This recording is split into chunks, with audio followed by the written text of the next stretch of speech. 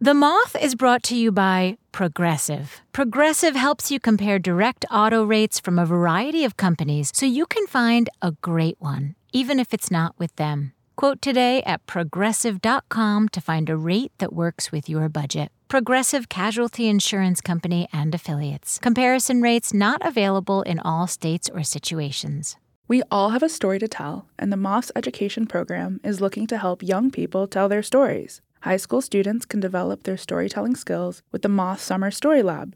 Join us for a free 1-week-long workshop where you'll learn the art and craft of sharing your own story. From brainstorming to that final mic drop moment, we've got you covered. Plus, you'll make new friends, build skills that shine in school and beyond, and have a blast along the way. Whether it's at the family dinner table or a college essay starter, your story matters. Virtual and in-person options are available to fit your style. Workshops begin in August. Don't miss out. Sign up now and learn more today at themoth.org/storylab. Apply by June 23rd. Welcome to the Moth Podcast. I'm Sarah Jane Johnson, Director of Creative Operations at the Moth, and your host for this episode. Growing up is, well, you can plug in a bunch of synonyms for awkward from the thesaurus, and you probably still won't come close to describing how awkward it actually is. So, senior year, high school auditorium. I was on the basketball team, but I didn't play much. But one night, all eyes were on me. I had been asked to sing the Star-Spangled Banner at the Friday night basketball game. The night comes, and there in my blue and white Bennington Badger uniform, I begin. I start strong. I'm getting into it, and I'm looking at this sea of faces, so many of which I recognize from my super small town, and just barely into the second section, the words disappear. I mean, I am perfectly on key, but the words remain the same. Where I should be singing the Rockets' Red Glare, I'm still on Broad Stripes and Bright Stars. Now my teammates have started singing, shouting really, to help me get back on track, yet my ears are ringing so loudly I can't hear them. I somehow recover by the last line, and it mercifully ends. I wish I could tell you that I went on to shoot the game-winning basket that night, but alas, I warmed the bench for most of the game like I always did. If you can believe it, this is the first time I've talked about this experience. Ever. Anyway, point is, growing up can be hard, but there's something special and sometimes freeing about sharing stories from that time. And our new show, Grown, that's GROWN, the very first spinoff of the Moth Podcast, is focused on exactly that. It has the great Moth storytelling you've come to love, plus conversations between our fantastic hosts, Eliza and Fonzo, and so much more. If you're looking for something to recommend or listen to with a young person in your life, I think this could be a perfect fit. But don't just take my word for it. Here's one of our favorite episodes all about how music can shape how we find our identity. Don't worry, none of the stories are about the Star-Spangled Banner. I'm in Williamsburg. I'm with my two best friends. Got my boy Ruben, my boy Billy. And we're going to this venue, which is a bar, but a venue in the back of the bar. When we got there, I didn't buy a ticket. And what do you know? We get there, and the bouncer lets us in for $20 each. I think there was a DJ there before the performance started, and so there were, like, songs playing. The cool kids were there, you know what I'm saying? A whole bunch of kids with grills, Williamsburg, Brooklyn vibes, whole bunch of people who want to follow me back on Instagram. And it's Baby Keem. And he makes his wait 20 minutes, and then all of a sudden he jumps out, kills it. It was really a memorable experience because literally right after this concert, which was in the wintertime, it went into January, and then COVID struck, and like that was, I didn't see my friends for a long time, so. God, last concert before the pandemic, this must have been like a crazy bonding experience for you guys. It really was. Even today, like, I feel like me and my friends really bond over, like, just the fact that we would know. Baby Keem, like, we know every song. It's really a part of our friendship, especially, like, that was the last thing that happened before, like, we were all secluded from each other. I think it really helped. Grown. Grown. Grown. Grown. I'm Eliza. And I'm Fonzo. And this is Grown, a podcast from The Moth full of stories about what it means to grow up. On this episode, we've got 2 stories focused on the strange and beautiful ways music can shape your life. First up is Eddy Laughter with a story that will leave you wanting an encore. I'm on my way to see live music for the first time, and I'm so much more anxious than I think I have any right to be because this band I'm about to see, I'm completely and utterly obsessed with, and I have seen every interview YouTube will physically let me watch, and I have listened to them so much. At this point, it's probably doing something unhealthy to me. I don't know how that would work, but it's happening. And when I listen to, and this is because when I listen to them, all of a sudden I feel like I'm big and like I'm powerful and like nothing can touch me when I'm walking down the street, which is really not something I feel at this, like ever at this point in my life. And I feel like so small and clunky and like I don't fit into my own body right. And I'm kind of starting to think that the middle school mentality that I'll never fit into any scenario I go to is just going to be how I live my life. And I feel like I just have to accept this at this point. So it doesn't make any sense that I'm this anxious to see this band.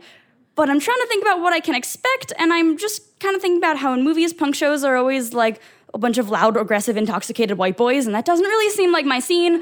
And I'm spiraling a bit, and I'm looking around on the train, and I see this girl who's about like 9 or 11. I don't know how age works, but she's there, and she's with her dad, and I'm like, wonder if they're going to the punk show. And I'm more of a mess, and I'm still spiraling. And then I get off the train, and we get to the venue, and it doesn't look like a venue, but it definitely is a venue because I get inside, and it's dark, and everyone's bigger than me, and it's really loud. And I pick a direction, and I just start walking, and I see my 8th grade math teacher, and because of course I see my 8th grade math teacher. So I go up and talk to my 8th grade math teacher, because that's how he wants to spend his Friday. And I get up to him, and it was a lot less awkward than you would think. And he asked me about music and what bands I listen to, and I forget every single band I've ever heard of ever, and I'm like, this one! And thankfully I'm interrupted by the first band that's up, and they introduce themselves, and they have this very nice, welcoming, like, speech about just, like, accepting everyone who's at the show, and I'm like, oh, wow. And then they start screaming, and they sound like they're wounded animals, but then there's this weird pop music playing underneath it, and they're still screaming, and then after each song ends, the front person goes, thank you, and then continues screaming for the next song, and it's awesome. And then this goes on for a bit, and it stops, and then I kind of creep out of the corner that I'm in, and the next band is up, and these guys they legitimately sound like they're demons.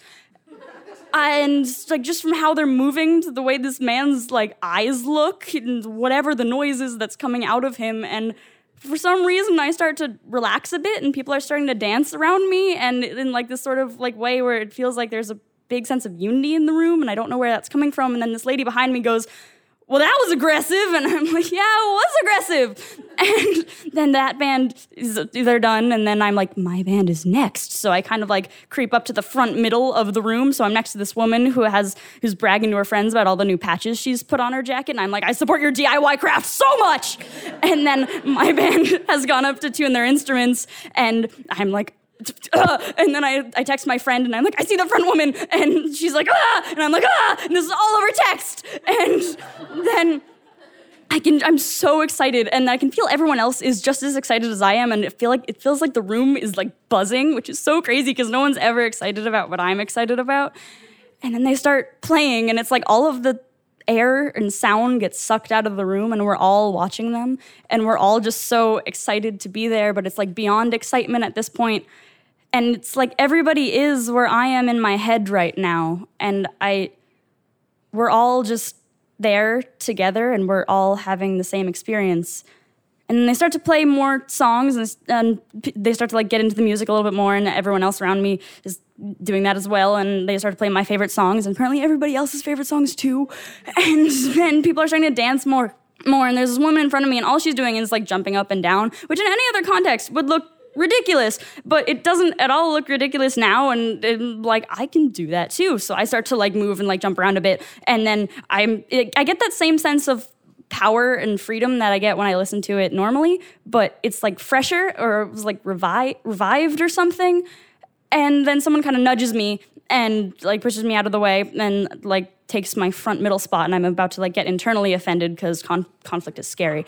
But then I just see that this woman was just making space for her girlfriend to go up next to her, and I'm like, this is a room full of punk queer women, and I didn't know that was a thing, and I just need a minute to like sit and process that. And I look around and I see the girl from the train sitting on her dad's shoulders with like these big clunky headphones so her ears don't get all messed up. And I would think that it would be weird for a kid to be here, but she looks like she's exactly where she's supposed to be. And I start to realize that I feel like I'm exactly where I'm supposed to be too. And so I just let myself hold on to that. And the last thing I want to do is run away and hide in a corner. And I really feel like I belong here.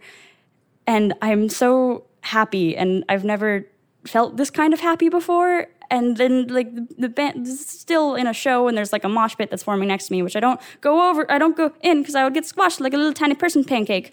But I'm like on the side of it and I can still feel all of like the energy and from it. And I'm still like kind of like riding off of that excitement that I'm feeling. And that everybody else is feeling, as previously mentioned. And then eventually the band, they stop playing and I come back to my body and I realize how much I have to pee and get a glass of water. And I really don't want to leave the room, but I realize that I have to. And I kind of look at the front woman and I'm like, ah! And then I leave and get on the subway and I'm looking at all these other people who are at the show with me and I can tell because they're holding like little various bits of merch or whatnot. And I'm looking at them and I'm realizing that they're all like me in some way, and in so many different ways they're like me, which I really didn't think was a thing, and I didn't realize that I had something to grow up into before. I don't really know what I thought would happen to me, but I just never had an image that my life could like go somewhere and I could stay being like the weirdo person I am and have it make sense in the world around me. And I started to realize that the small feeling that I'm holding on to, I don't need it anymore. And I never needed it. And that I'm not that small person. And I'm not going to be small forever. And I don't need to be. And that I'm going to be okay. And it's just so crazy to think about. Thank you. That was Eddy Laughter. We asked Eddy how their younger self would describe him now. She said little or littler Eddy would expect me to be less confused than I am right now, but would also be so excited and impressed at how much I've stopped hiding myself. That's really sweet, Eddy. I love that. If you want to see a photo of Eddy on their way to the concert, or if you'd like to hear more from the band Eddy went to see, check out themoth.org/grown. It's the best place to learn more about Grown. Up next, we have a story about finding a community. But first, Fonzo, Eddy's story really got me thinking about how much music can shape a person, especially when they're younger. For Eddy, it was the band The Screaming Females. For you, was there an artist or album that really shaped you? Yeah. Goes by the name of Drake. Call me mainstream or whatever. I'm a big, big Drake fan. I just remember senior prom, coming home, somebody was driving me home. One of my friends was driving me home, and then just one of those, it was like, I'm done. You know what I'm saying? I'm finally done with this. And then Hold On, We're Going Home was playing. I was driving in the car and, the wind was hitting my face and it just hit differently. And so, yeah.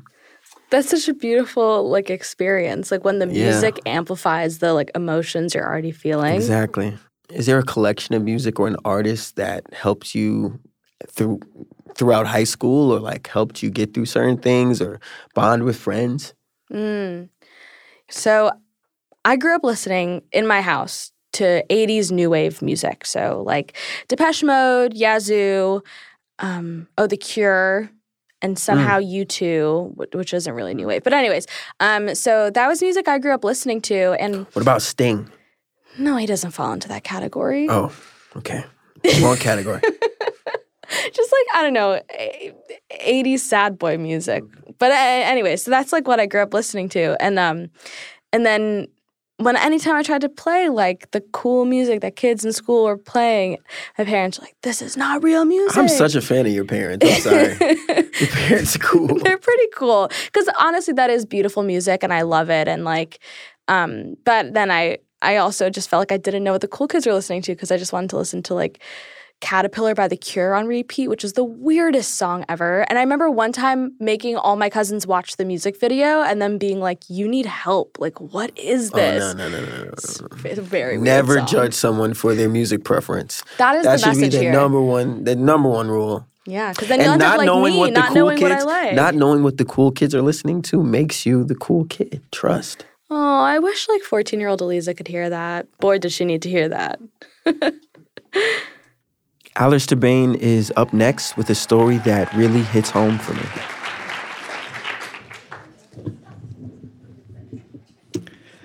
I was a teenager staying in Washington, D.C., when I met a guy who was willing to trade my Ramones album for a one-way bus ticket to New York. This was fortuitous because getting to New York was part of my super big revenge plan against my parents and everyone who had ever rejected or bullied me for being queer. And the plan went like this: go to New York because that's where you go to be famous, become a rock star, make everyone sorry. It was only when I got to New York and the sun was setting and the temperature was dropping that I felt like perhaps I should have fleshed out this plan a little bit more to include like shelter, food, and more than the $2.17 funding I had. I was sitting in Washington Square Park trying to act cool like I didn't care, and that was when I met Robin. Robin was another Native kid who had determinately bleached his hair just like Mike Monroe from Hanoi Rocks. And he came up and started talking to me. Robin had been on the street since he was 14 when he ran away from foster care, which could have made some people jaded. But with Robin, it was like it made him more aware of what other people were suffering. So when he found out that I didn't have a place to stay, he said, "Come stay with me." That first night, we listened to music and talked about bands we liked. And then slowly we began to talk about the deeper things in life. At that time, I tried to act like I didn't care about anything because if you don't care, you can't be hurt. But I found myself telling him about things in my childhood that hurt me. He had reached across the bed to me and pulled me close and said, "Nobody's going to hurt you when I'm here." And it scared me to death. Because in the world I came from, of course, if somebody gave you a place to stay, they were going to touch you, but I didn't think that way, like he really cared. And that was something new and frightening for me.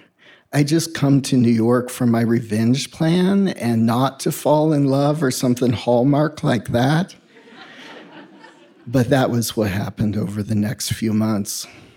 The thing I remember most about our relationship is that Robin had all these dreams for what our life could be. And when he found out that I could paint and draw, he used to tell me stories about where we'd live and the dogs we'd own and the things we'd do. And he'd say, "Draw that for me." And I would, and he'd put it up on the wall. Robin had this idea that when we turned 18, everything was going to be different. Like we had to be strong swimmers in an unforgiving ocean, and being 18 was the shore. But as each of us rolled past that mark in our lives, we found out that addictions and problems just follow you. I can remember a few weeks before Robin was going to turn 19, he looked at me and said, "Nothing's really going to change, is it?" I said, "Yeah, it is. Of course it is." And I pointed to all the drawings I'd drawn of our future. And he smiled at me and said, "The thing I like about you most is you've got such a good heart that you're really shitty at lying." I wish that maybe I'd been a better liar or I believed more, because when Robin turned 19 on his birthday, he took his own life. I'd left New York, I'd left behind those drawings, and I just wanted to forget. But I found that I couldn't forget, but not in a painful way, but in a way that throughout my life when I had wanted to quit, I'd remember all the things he believed I could do. When I was 51 years old, I had an opportunity to finally go back to New York City after all those years. This time, I was going back to do a show. I wasn't coming in on a Greyhound bus, but I was flying in on a jet. Coach, but it was a jet. When I got to New York, I decided I was going to check into my hotel and then walk around the places where we used to hang out. All of them seemed strangely clean and gentrified. As I walked around, I allowed myself to daydream of what if Robin had lived? What if he was walking right beside me and we were celebrating coming back to this city with a better life? And then I wondered, would he still love me if he was here today? What would he think of the kind of person I am? As I was crossing a street and stepping up onto the sidewalk, I looked down at the curb, and there was a pink and black sticker, and it said, "You're doing just fine. Keep going." And I stood there looking at it with all the life of New York City around me. And I knew that I had never, ever regretted allowing myself to fall in love.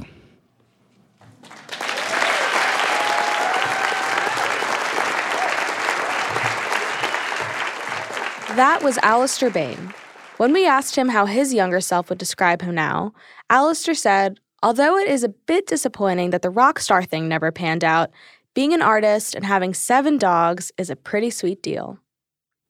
We were curious what Alistair's band sounded like and sent him an email asking if we could hear a song or two. He responded, "Sadly, we never recorded anything, but perhaps that's best for humanity."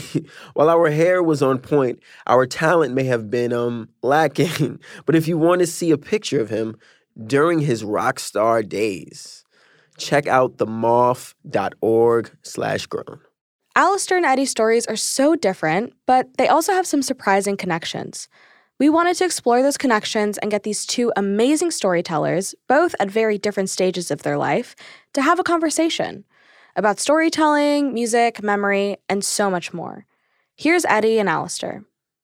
When I first began listening to music, I was the awkward kid in a small town.